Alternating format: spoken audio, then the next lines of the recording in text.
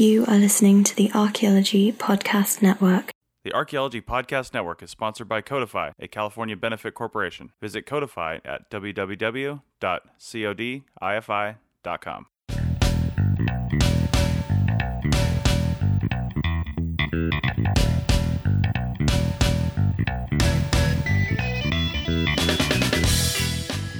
Welcome to another episode of the Women in Archaeology Podcast. Today we're going to discuss why all archaeological information isn't publicly available. I'm Emily Long, and I'm here with Chelsea Slotin, Kirsten Lopez, and Cheryl Fogel-Hatch.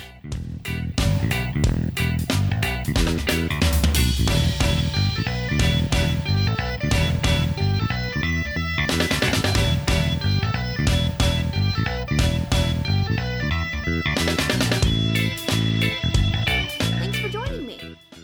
Oh no, thank you, Emily. It's always so great. I'm happy you're all here. Absolutely.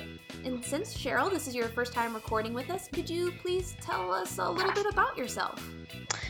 Sure. I'm mostly on the academic side. I finished my PhD a couple years ago from the University of New Mexico, and my research was on Paleo-Indian projectile points, and I was looking at stylistic uniformity across New Mexico, Colorado, and Wyoming, and looking at similarities and differences in some analysis. I then, while I was writing up my dissertation for family and personal circumstances, moved to Baltimore, Maryland, where I have since been involved in a couple of historical archaeology excavations short term, and they've been within the city of Baltimore and within a couple different public parks. And cool. I'll tell you more about that sometime. I've had, when I was in New Mexico, I worked for a little while as a student employee of a federal agency, so I have reviewed some gray literature and somewhat familiar with the Section 106 process on that side. And I had a little bit of museum experience, internships, and research in museum collections. Nice. So you've seen kind of both sides of the issue, like the information that can't be shared yes. and the information that can be shared. Yes. Very nice. Well, thank you so much for joining us. I'm really happy you're here and hope you can join us in other discussions as well. In a nutshell, why isn't every piece of information, such as site records, artifact counts, access to museum collections, all the above, why isn't every piece of information available to the public? I can jump in on this one. So, as you mentioned on before we started, it's not part of the law. Due to a number of circumstances in the United States, the location of archaeological sites is actually exempt from the Freedom of Information Act. And some people might be quite objected to that, or may have many objections to that. You can edit that piece. It's all right. And the reason is, so when you have things that are fairly valuable, and it's not so much monetary value as much as the tale that we tell about our own history and others being, and the physical artifacts and physical remnants of that is something that we connect to. I mean, this is, kind of basic bare bones of why we all do archaeology, right? So the public interest is similar, and so is the interest from looters. This is why they go out and why they do this. And the biggest danger and one of the largest fears and risks, and something that we see from the CRM end, unfortunately more frequently than we like, is people do find archaeological sites and then loot them, and they'll dig them out, and we lose all of the information. And especially in the U.S., when it's something as sensitive as not Euro-American history, thus the prehistory of the tribes, that has a certain sensitivity to it that we really want to safeguard and protect for not only our future generations, but for the tribe's future in their recovery and interpretation of their past with our assistance in preservation and safeguard. Mm-hmm. So it's kind of a nutshell of the law, basic underlying reason why it's there. Mm-hmm. And just for our listeners, specifically with the law, and if you're interested in it, it's the National Historic Preservation Act. Specifically states in one of the sections, and you can get into very specific sections if you like. It's Section 9A under Section 304. But so in the Archaeological Resources Protection Act, there is a specific section that states that archaeological site locations should not be included in any kind of documentation made available to the general public. And so that's the internet, reports, site records, etc. And so that's building off of what Kirsten is saying. With the law, there's a good reason that these sites should not be, the locations themselves should not be made available. And it is very specifically stated in our cultural resource management laws. There's a lot of jargon in these laws, so they can be a little bit difficult to parse through. But yeah, in a nutshell, it's just they're vulnerable and they need to be protected. So one thing I wanted to kind of put out there is that one of the objections I've heard is, well, we should be able to go see these things. We should have ways of blockading them or protecting the sites with fences or with guards or cameras or whatnot. And before that even comes up, I want to snuff a few of those out. So to begin with, the first one, fences and guard rails and interpretive with fences. And I have seen an unfortunate number of most of the sites that have in place has been, I'm going to rip this fence down and loot and put the back pile over it. And that's been done several times to individual sites that are particularly wonderful or have so much potential. And they're just, plundered. With regard to obviously having a security guard there all the time. There's too many, and on people too expensive. That one seems fairly obvious. The animal cams, I've had that brought up to me before, as well, that biologists put out in certain areas to see, what animals are walking by, and you can have like motion sensors to detect when people are coming up and catch them on camera. That's similarly expensive. Part of the challenge is most of the public don't realize how many archaeological sites there are. And I'll just put up thousands, hundreds of thousands in the U.S. alone, varying states of completeness and depth. However, as far as protection goes, it is a huge issue, and it's easier and cheaper to the public, since the public in the end pays for a lot of this, not all of it, is it just keeping those records hush hush, I guess, is the best way to put it. Mm-hmm. Yeah, and I mean, unfortunately, like you say, I mean, it's not going to keep people from going out and looking for archaeological sites on their own, and we're primarily talking about archaeological sites on federal lands and state lands. Private property, it's a whole other can of worms there. Yeah. And that varies widely by state. Exactly. And so what we're referring to specifically are archaeological sites on federal land, state lands, which have a much higher protection ability with the laws that we have. But even then, like Kirsten's saying, you can put a fence around every single site. That doesn't mean it's going to keep out looters or even just interested public. I'm familiar where I live, there's a really well-known rock art site, but in the local area, it is also known as a party spot. People go there and drink, and teenagers are doing their thing, and there's Fremont rock art, and there's tons of graffiti all over it. Park Service has put fences around it. They've put up interp signs. It's no animal cams. No matter what they do, it keeps getting slammed. So regardless of the different protection measures created, it's still getting slammed by the public. And that's definitely a topic we can get into later in the episode is, well, what do you do once locations are known and they're visited by the public? at least the laws provide some measure of protection. At least it's a good start. Doesn't mean people can't find things on their own, but at least it's a start that we are not just giving all the information out saying, have fun. Not that everybody has bad intentions, but unfortunately even the best of intentions when people go out hiking can cause inadvertent destruction to a site, whether it's walking on Puebloan walls or touching rock art because you're like, ooh, that's cool. Even mindless damage is a problem. And so there's a balance between, I don't want to tell someone because as soon as you know it's here, looters might come.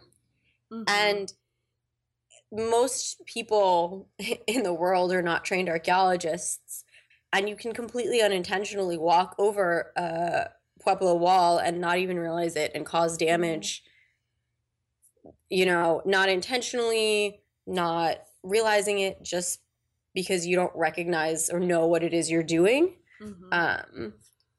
So which is better for the site that you're looking at? Yeah. And alongside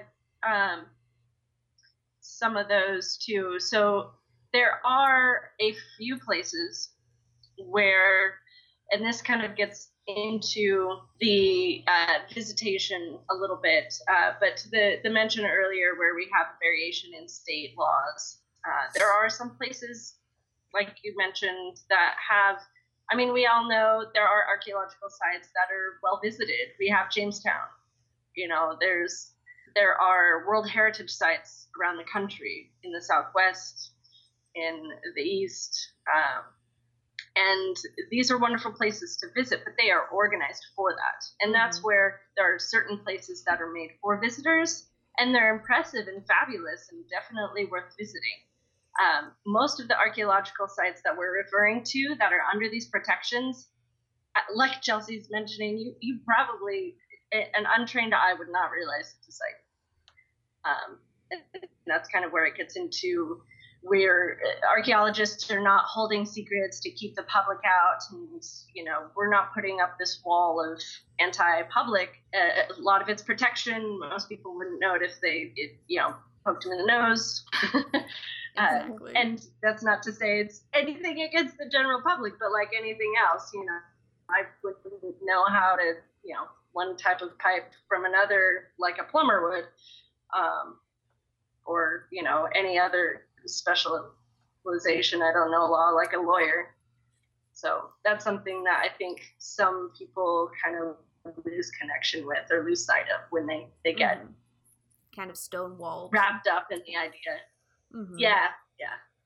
And building off of that, like you said, we're not trying to keep secrets and be like, haha, this information is only ours. I mean, these laws even prevent the sharing of locations within the agency as well. So let's say you have people who want to build, you have your trail crews and they want to build a trail. They don't have a map with all the archaeological sites. Wildfires, the fire crews, they do not have a map with all the archaeological sites. Archaeologists specifically have to go and have meetings with each of these departments and, you know, talk about, well, there are sites here and I can take you to them and show you where they are, and or create like a giant boundary of where you can't go. But like this information isn't even available to those who work for the agency unless you are within the archaeology department. So it's a protection even from other departments, just in case you don't bust a trail through, you know, an archaeological site and that kind of thing.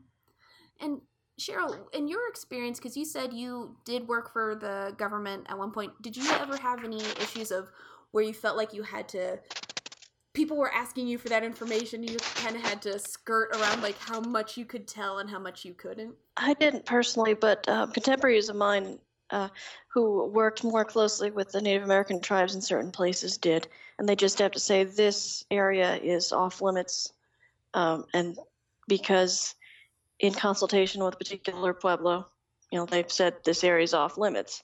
So, I mean, my job was mostly paper pushing and report reviewing and correspondence, and so I didn't have a lot of public contact at that time. And did you ever have any any contact with other departments and having to relate information? Because I know. Oh yeah. In that kind of thing, like where. Anytime a project is proposed, campground or anything, it had to go through our department, the archaeology and the biology and the reviews. So there were certain parts of the agency that thought we were obstructing, because everything would be slowed down while we did our records check, and those of us who needed to go out would go out. But it's so important. Survey the area. Right, exactly. Yeah, it's necessary. It's all part of the process, and I think like what you guys were saying earlier, it's easy to lose sight of the fact that there is a reason behind this. We're not just being jerks. Right. And also, I want to touch on that these protections exist between archaeologists too.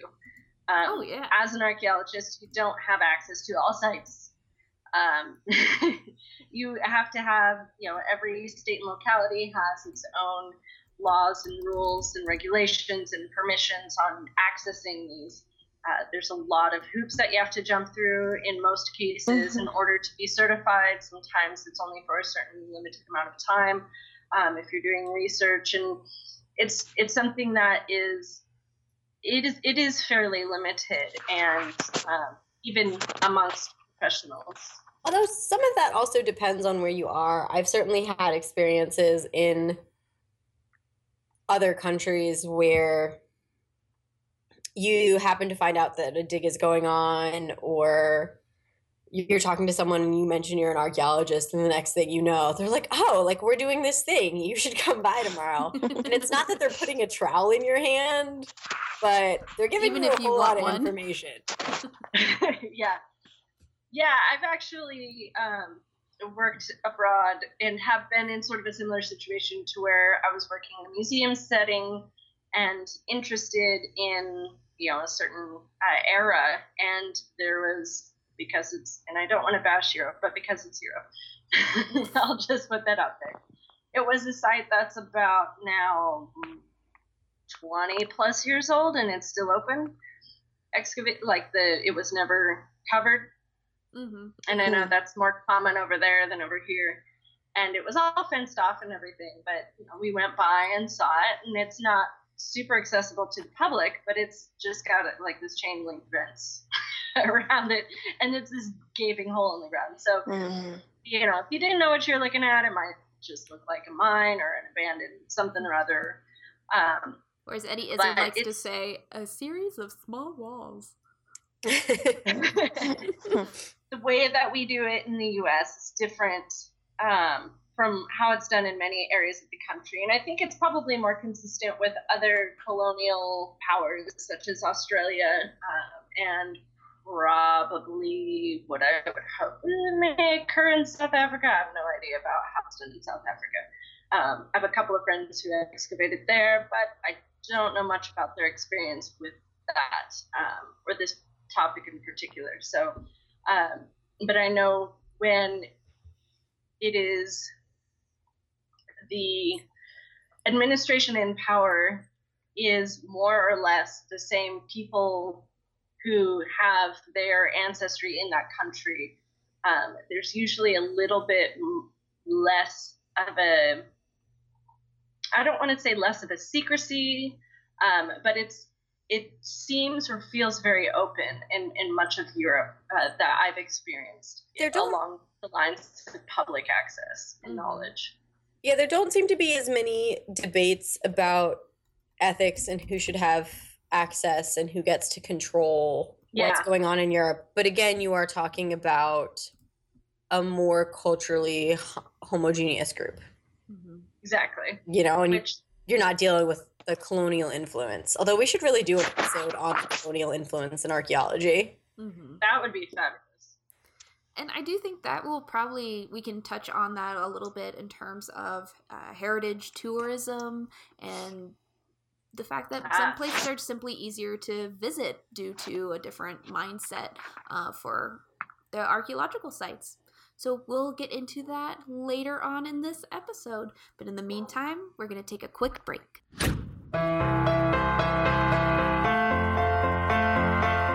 At digitaltraining.site, we believe that spending money on learning is great if it helps you solve a problem. If you're a cultural resource management professional, you want to make your workflow faster and more efficient to beat your competitors. If you're a student or young professional, you'll want to learn marketable skills to get that job. If you're a faculty, you want to stay up to date with teaching topics, but you feel overwhelmed by all the technologies and tools out there. Digitaltraining.site is for you. You'll get relevant topics by top-level instructors and downloadable materials at an affordable cost. And if you're an enrolled student, apply for a scholarship and attend for free. Start learning now at digitaltraining.site. Welcome back.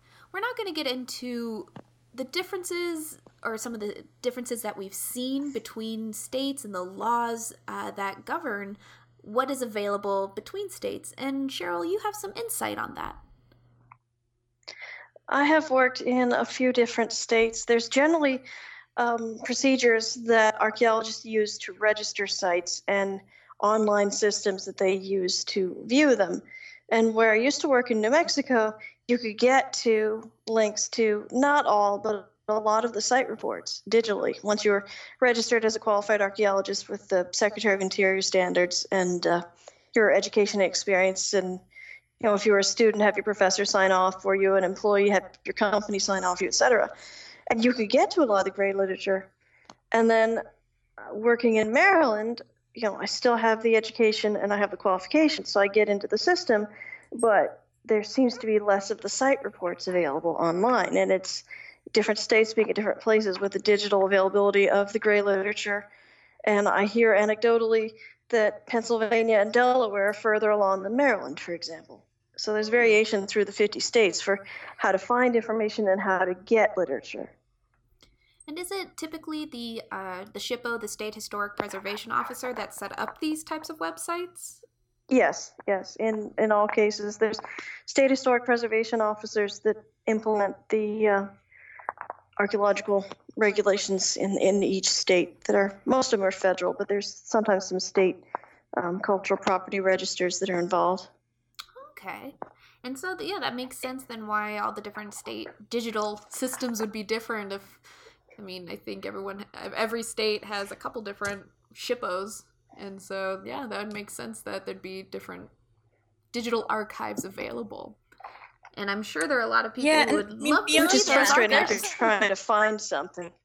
Mm-hmm. And Chelsea, you were jumping in there? I was going to say, beyond the SHPO and who is setting up the archive and the permissions, when you start talking about digitization and digital preservation, there are a lot of practical concerns about the money it takes to digitize information, right, and the money it takes to store the information long term, and what happens as technology progresses and you have to migrate things to newer formats so that they're still relevant.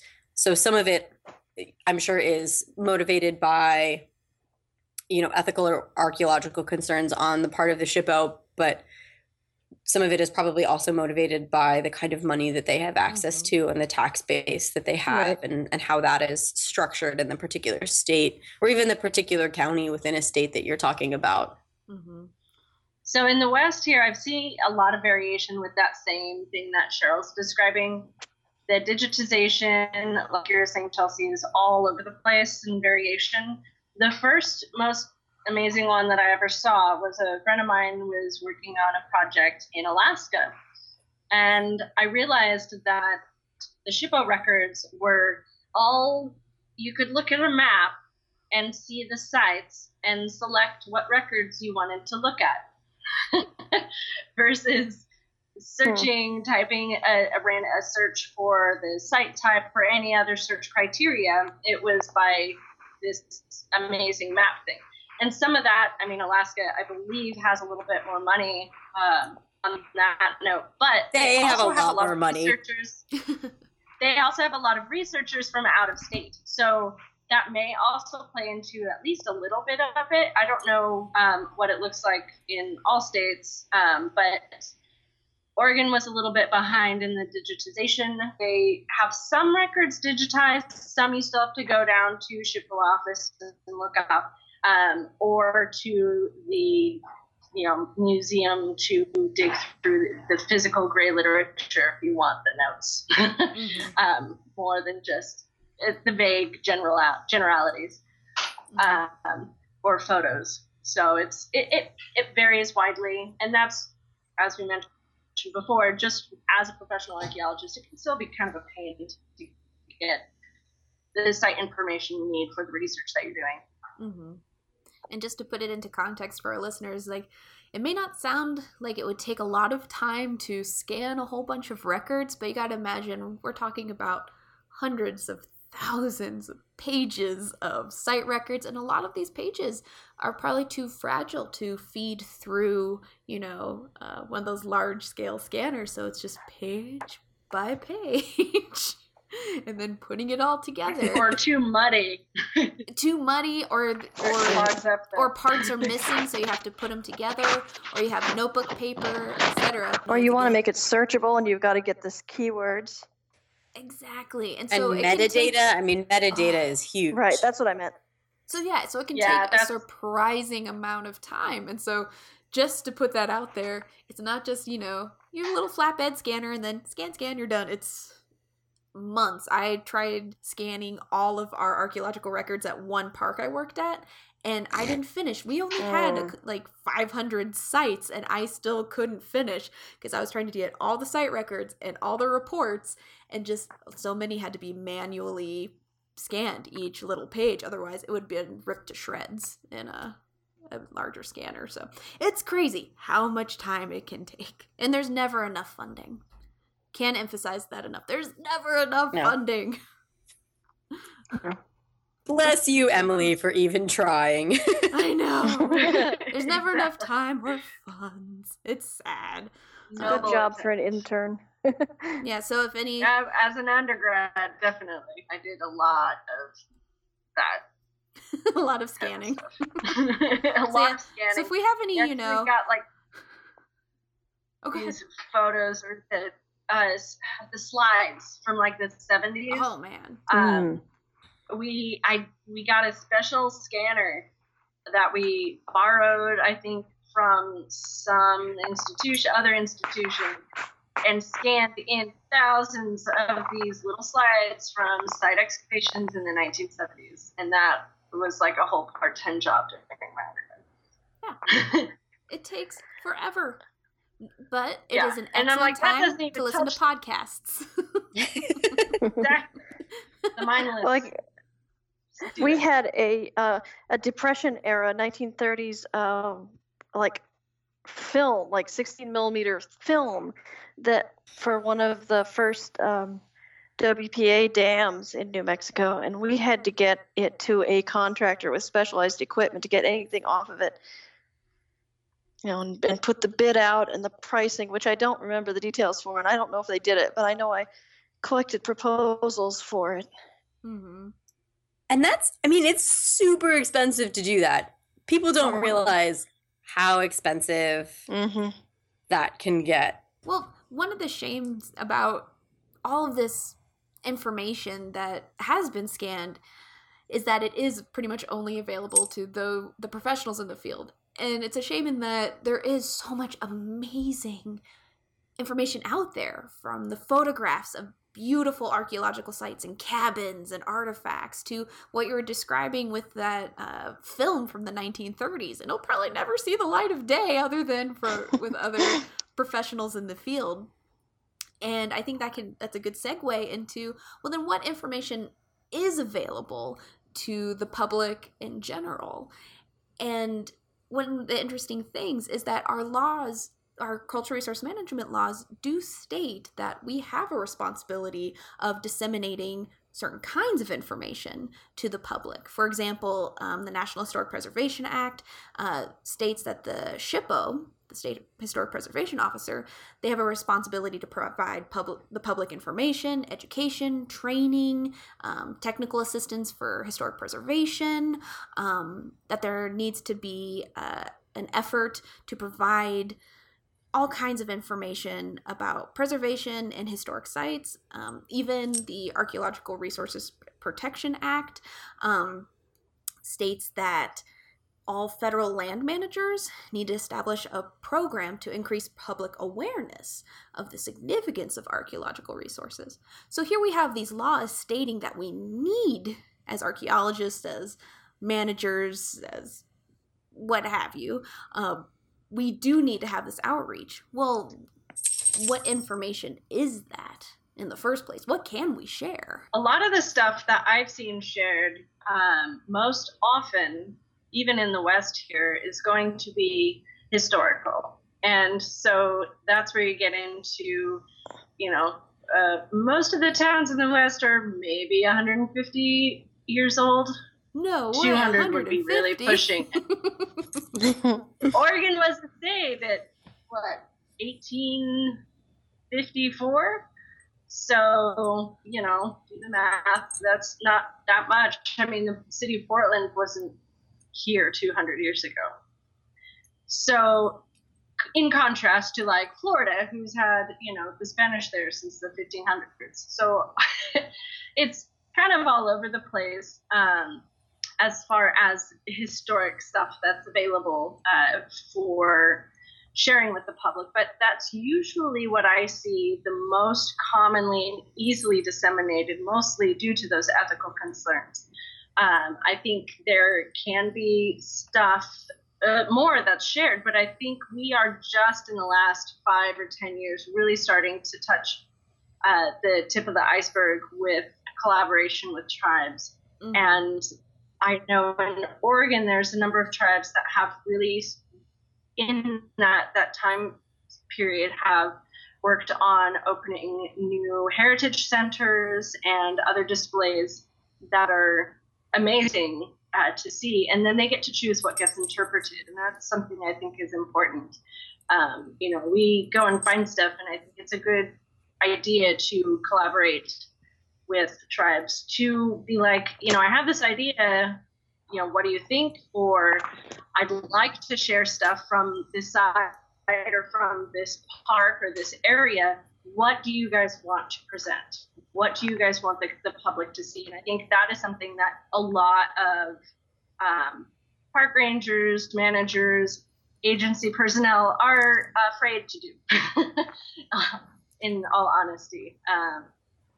In the West, a lot of the West, not all the West, but in a lot of in Washington and Oregon, tribes can be fairly powerful, and I think that intimidates a lot of people with working through the streams of communication that are in place for, archaeologists tend to be those collaborators and who work between the two cultures. Mm-hmm. Many cultures, but besides. Yeah, well, and then you have kind of the opposite side of the coin, where it's not even the archaeologists going to indigenous members of whatever culture it is that they're looking at. But I know I've worked on some projects in Canada where it's actually been the native population who's contacted archaeologists and said, we want to engage more in, public engagement, and we want to participate more in this. And some of it, they might be interested in drawing tourists or, whatever the reasoning is. But if you can get the populations that you're going to be studying involved from the very beginning and help frame the questions that you're going to be asking and the work that you're going to be doing, you have possibilities for a much richer research and much richer understanding. Mm-hmm. And then you go into it with clearly defined boundaries of what is going to be archaeological information, what is going to be information for that population, and what is going to be publicly available. Exactly. And I think that no one really realizes how much that costs. Again, and it's always a problem with funding. Exactly. And part of the problem, at least from the CRM, from the Cultural Resource Management, I can't speak, side, is the unfortunate, and this is a historically embedded problem in CRM is the problem of underbidding. And it's something that I think we've mentioned on the show before in another episode, maybe not. But it is something that the public outreach portion isn't always as well planned for from the beginning. And much of that has to do with you don't always know what you're going to find. Mm-hmm. Unless it's a historical site that's a record or tribes point something out. But a lot of the times that's not something that they want shared. So it's challenging, and you can't share stuff about every site or every project. But I do think that is one of the bigger challenges is trying to work in funding for that type of outreach when it is appropriate, and feeling, I guess, brave enough to ask the client, hey, this is an important site. This is, what we have found. It's really great. And part of the requirement by law for, is not just recovery and safekeeping of the site, but also public interpretation if it's considered something that the public would find interesting. So that is something that I don't think is touched upon or really done by very many CRM companies. I know of a few that try and strive for that and do a really good job, but I do unfortunately see that fall by the wayside more often than not. Mm-hmm. It's usually if it's part of the contract, it seems. Cheryl, what has your experience been with working with the public and your work with the government, or just your general work as an archaeologist? Lots of variation. In Maryland, I'm noticing that there's a public view on the cultural resource sites that the Maryland Historical Trust puts together.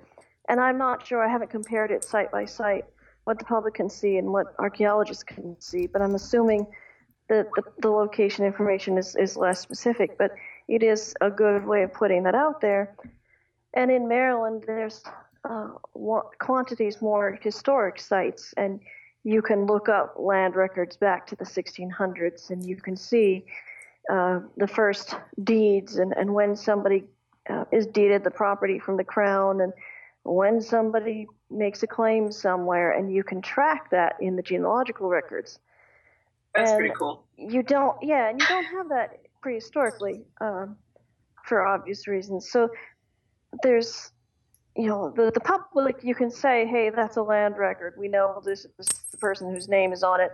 Anyone who's bought real estate knows about title, and records, and it's just more familiar. And you've also got buildings. So you have foundations and things that are recognizably buildings, whereas you might not see that for a prehistoric scatter of stone tools, hundreds or thousands of years old. It's just less familiar. So there's a little bit less understanding of what is seen prehistorically, archaeological sites, and what they look like, and you have more public education to do in terms of protection. That's a good point in terms of what you can see easily and and I'm sure that changes state by state, because in the Four Corners region of the United States, you have pueblos galore, and you can walk up to them and be like, yep, that's a pueblo. But I grew up in Ohio. You wouldn't know if something is a prehistoric site unless you walked up to a mound or if you happened to find a rock shelter. Right. It's very specific, and you had to know what you're looking for. And I think it's only part of the cultural system. Exactly. You're only seeing the big sites. You're not seeing the little campsites or the smaller pit house sites in the Four Corners area. You're just seeing the big architecture. Mm-hmm. Yeah. It all goes back to the information that's available to the public, and I think it sheds light on, well, yes, we need to definitely inform people more about these types of sites so that we don't, inadvertently harm them, but at the same time, we want people to be interested. We want people to enjoy archaeology, at least I hope they do. But at the same time, not destroy it. It's not even just for the public, but we've talked a lot about different sites. You might have pueblos, you might have stone shelters, you might have hill fort mounds, thinking hill forts in, Great Britain. That's definitely the geographical location that we're talking about. But the archaeology that you get looks different in every area that you're in. And just because you're an archaeologist who specializes in one area doesn't mean that you'll necessarily be able to go to a completely different area and know what you're looking for. I mean, there are certainly things that you'll pick out that the kind of general public won't necessarily pick out. But if you don't know that area, there are things that you as an archaeologist can and will also miss. Yes, that's something I've run into here in Oregon somewhat often, partly because there's not really pottery. There's no pottery. It's all stone tool scatters. But I also wanted to mention one of the sites that I work on, my advisor has been running for, going on 8 years now, I think, as of this summer. And it's open to the public. It's a large excavation.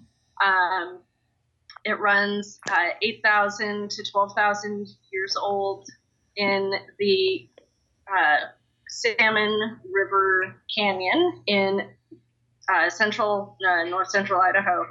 And we get tens of visitors. I say tens, it sounds kind of funny, but like 80 visitors a day that come through there, because we're right on the river. People who are rafting will stop, come up, and we have tour guides. And that is a really unique opportunity that I haven't seen in a lot of places. And we're partnered with the BLM, and we are in conversation with the Nez Perce as well, whose ancestral land this is on. And the amount that people learn, just like getting an idea of what archaeology really looks like, it's way deep.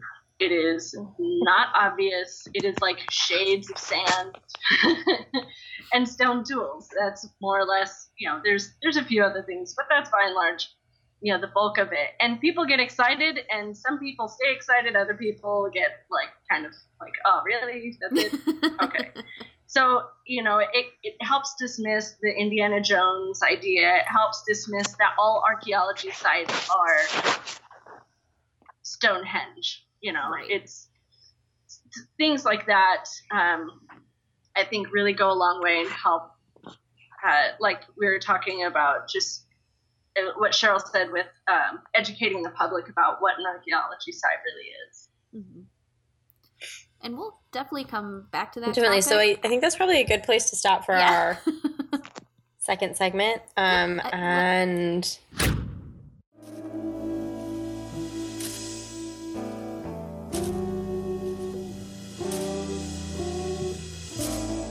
the CRM Archaeology Podcast brings together a panel of cultural resource management professionals to discuss the issues that really matter to the profession. Find out about networking strategies, job hunting, graduate programs, and much more. We'll often feature interviews with college professors, CRM business owners, and experts as well. Check out the show on iTunes, Stitcher Radio, and at www.archaeologypodcastnetwork.com/CRM Arc Podcast. Let's get back to the show.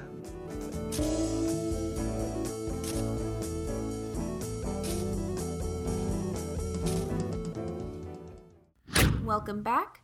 We're now going to get into the idea of heritage tourism and visiting massive archaeological sites and the potential drawbacks of that. There are a lot of benefits. It's great sharing the information and sharing these beautiful archaeological sites, but there's also some issues with that, because we have a lot of archaeological sites in the United States, like Mesa Verde, and it's visited so much because people love it, but in a way it's being loved to death because you have too many people, and it can really strain an archaeological site to the point where you may have to close that. And I understand that both Kirsten and Chelsea have some really good examples of this issue, that we want to share the information, but at the same time, it can really damage a site. Yeah, so I've actually had mostly positive interactions with heritage tourism. That's great. At the sites that I work at, part of that is because they're in what qualify as fairly to extremely remote areas, depending on your preference for adjectives. And that means that even if you are actively recruiting heritage tourism and the community that you're excavating in really wants heritage tourism to be happening, you're never, well, I can't say you're never, but to date haven't gotten the kinds of numbers that you get at Mesa Verde or that you get at the pyramids or at Machu Picchu or in Pompeii or at Stonehenge. And you can keep a little bit more of an eye on what's going on. So you have communities that are earning an income, they're setting up businesses around these culturally important sites, and it's really beneficial for the community, and they learn a little bit more about what the archaeological record says about their past, and it helps them economically, and they're really, really excited to share their history with the wider world. But again, I know, and I mentioned during the break, when you talk about Pompeii, the Lupanar Grande has collapsed 3 or 4 times. And if you go see, the sites in Rome, or a lot of the Roman and Greek sites, there are signs all over the place saying, please don't pick up the pebbles and take them away. There was actually a girl a couple years ago who picked up a random rock at the Acropolis and ended up in jail because it was a very important rock that she didn't realize. She thought it was just a rock, despite the fact that there were signs everywhere saying don't do this. And when people come and they touch things and they pick rocks up to take home, or they bump into things, you can end up doing a lot of damage to the site, and then it's not there anymore. And that's where you then get the benefits and the drawbacks, because you want to visit these amazing places, but you have to be careful. And I think it shows that it takes a lot of planning, whether it's in the United States, whether it's internationally, on how many people maybe you allow visit a day. What is the funding available for preservation and stabilization? Do you need to close off an area for a few years, or do something so dramatic? I believe is it Lascaux Cave that they completely shut off to the public? And I believe it's that one. They built the replica. Yeah, and then they created a replica. Do we need to then have virtual tours as opposed to, in person? And I think that brings up a good point, that we want to have the positives for the community. We want communities involved with their heritage, with what is happening in that town. If the site is in a specific area, you want people to benefit and enjoy what is there. But at the same time, if that infrastructure is not there, it can be both negative for the community and the archaeological site. So there's kind of that balance, that careful balance. And Kirsten, I think you said that your example too is also a good one in that it's remote, so that somehow remoteness can be a really good factor in helping the community and protecting the site, that you have to really want to go there to see it. Exactly. And it's the site that I was mentioning earlier, it's more like semi-remote. It's remote enough that there is no digital connection whatsoever, and it's down into the bottom of a canyon, a narrow, deep canyon. And it's hours away from like actual civilization. And I'm sorry if I'm offending anyone who lives in rural Idaho. I love you guys, really. But living in the city, it's challenging to be out there all summer sometimes. But aside from that, it's it does support the community. They love having us out there generally. But you always get.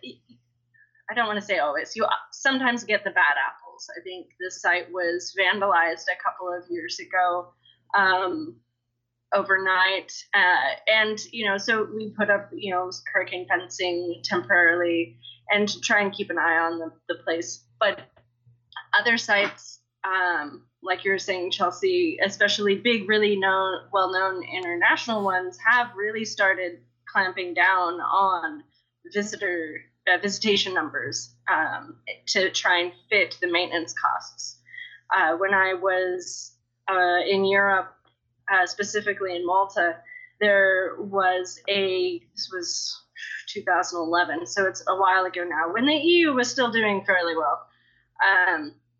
There was a lot of money going into the maintenance and repair of a lot of the citadel, sort of the big, still used ancient city portion. Half of it was an archaeology site. The standing buildings were still being used by the administration.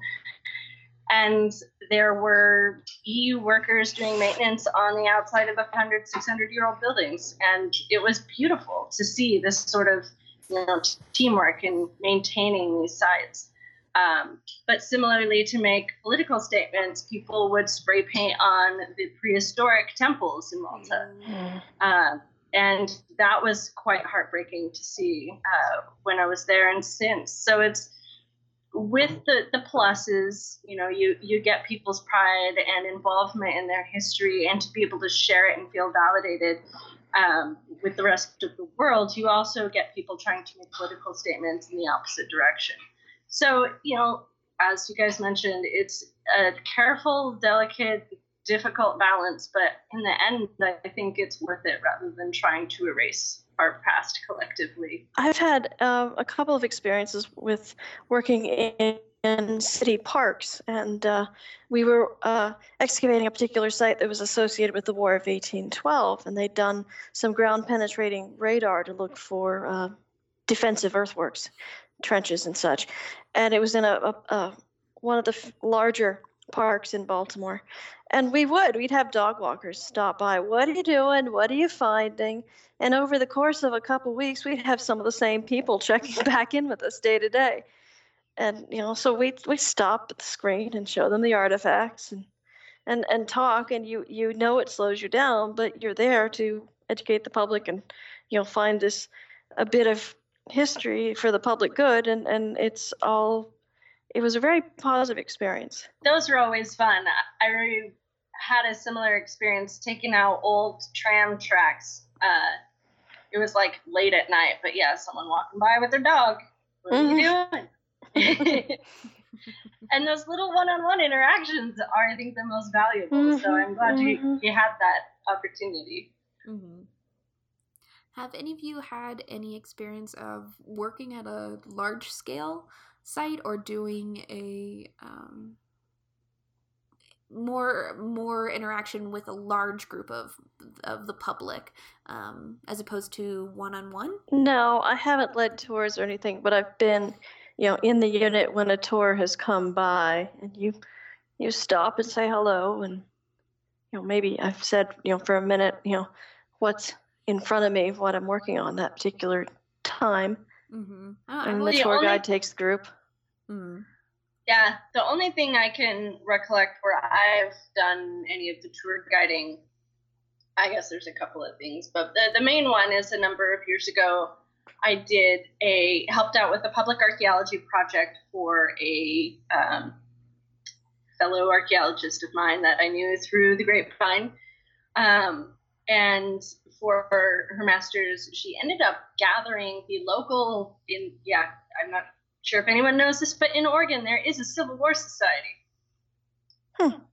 Figure that out. But they were wonderful, actually.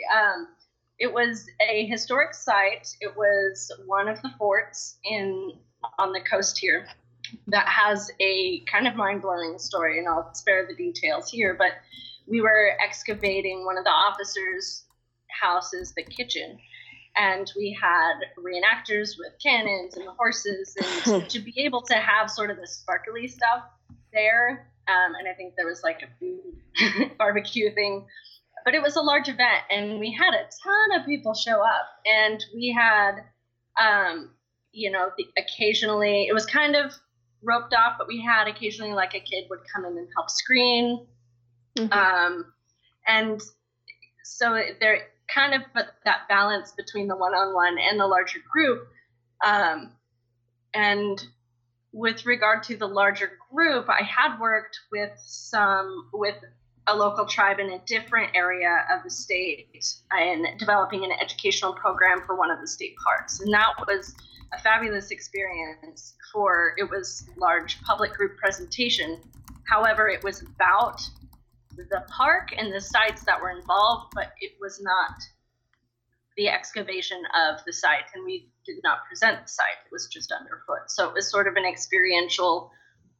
We had a couple of hands-on, like Mana Matate stuff, but it was a little bit different in that it wasn't you're walking through this, building or whatnot, and you're not digging in the ground, but this is the place. This is where this happened. So you can't see anything here, but this is sort of the story, and that was really neat to be able to do. That's really cool. Chelsea, I understand you have a similar story. I don't know if it's necessarily a similar story, but a story about what like long-term public interaction can have on a site. And this is less of an archaeological site specifically. I actually walked about 100 miles of the Santiago de Compostela trail in Spain when I was... Sounds amazing! Wow. 15 maybe? I think it was 15. So we all flew to Europe and walked, 12 to 14 miles a day in this beautiful countryside, and we stopped at hostels, and it was absolutely gorgeous.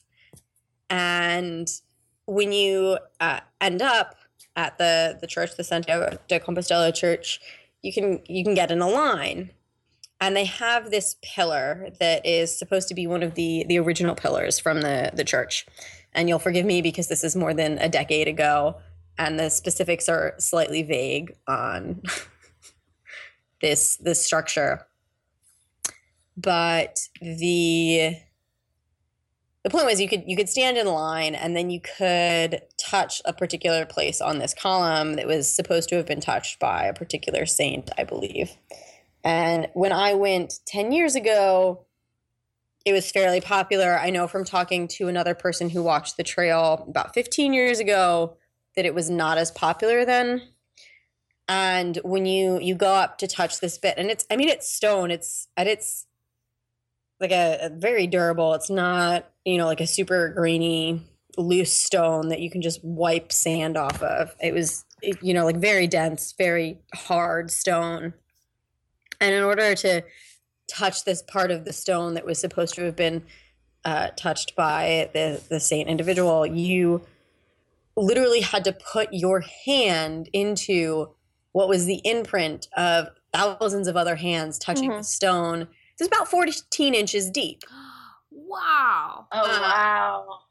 Where over the years? Wow. Right. And quantity. It's just so many people. And I'm not talking about people pushing on or scraping at. I am just talking about people placing their hand on this spot. Mm-hmm. And enough people did it over a long enough period of time that it managed to wear a human hand-shaped hole into this stone. So even if you are being as careful as you can be, and as aware as you can be, that's that old flap of a butterfly wings can create a hurricane. Mm-hmm. So there are cases where, and obviously this isn't an archaeological site. Definitely historic. Right, but it is historic, and there can be consequences for that, and for the popularity of sites. People touching rock art, and you have 1,000 people a day running through some famous archaeological site and touching one wall. Let's say at Mesa Verde, touching one Pueblo wall. Well, like Chelsea's saying, over time, it could move maybe a couple centimeters and eventually just collapse. Doesn't take much, just one touch. Yeah, exactly. One touch over time. And the cultural tradition is such, you probably can't touch a different spot. It's got to be that one, right? It does have to be that one spot. Everybody's drawn. So everyone, And don't get me wrong, it was really cool. Touched the same petroglyph, Exactly. Not just because of this one individual who was supposed to have touched it, but the idea that you're touching the same spot that thousands of people over thousands of years have touched is like a mind-blowing experience. And so, of course, you're going to want to do the same. Right, and I did it. Like, it's 15, but I did it. Well, I think that's a good spot for us to then go to our closing thoughts about publicly available information and what is available, what isn't, what should be, what shouldn't be, and then the benefits and the drawbacks of these major historic archaeological sites that people can visit and really experience, but can also lead to damage. So what are your closing thoughts on our topic for today? I mean, I don't know. I like Chelsea's story is that's a great like sum. Yeah. There's this emotional experience that can be wrapped up in visiting these sites, and that's why people go. And you don't want to tell people, no, don't go and experience this in a bodily, sensory way. But you still want to make sure that it's there for the future. And that's where funding for maintenance and repair and just trying to keep up on the people coming to the sites and I guess just if people want these sites to be here, we have to be able to take care of them, because there are so many people in the world anymore that it's stuff will get run over so fast if we don't take care of it properly. Mm-hmm.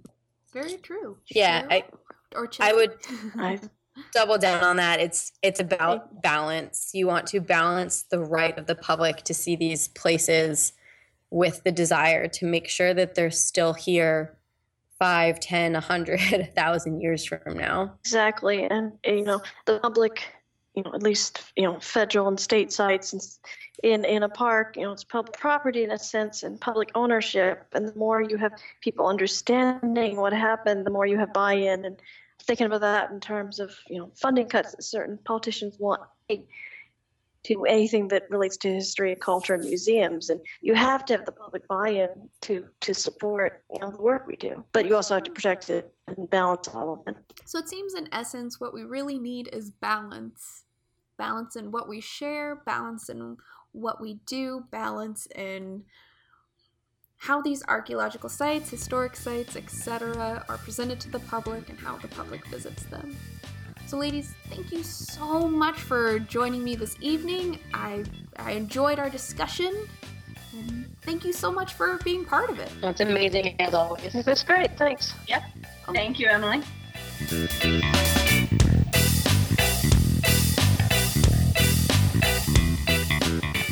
We hope you have enjoyed the show. Please be sure to subscribe and rate our show wherever you listen. We are available on iTunes, Stitcher, and probably whatever your favorite podcasting app is. Remember to like and share. If you have questions or comments, you can post them in the comments section for the show at the Women in Archaeology page on the Archaeology Podcasting Network site, or email them to us at womeninarchaeologypodcast@gmail.com. This show is part of the Archaeology Podcasting Network and is produced by Chris Webster and Tristan Boyle. You can reach them at archaeologypodcastnetwork.com.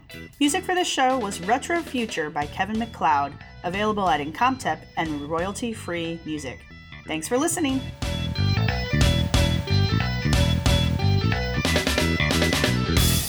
This has been a presentation of the Archaeology Podcast Network.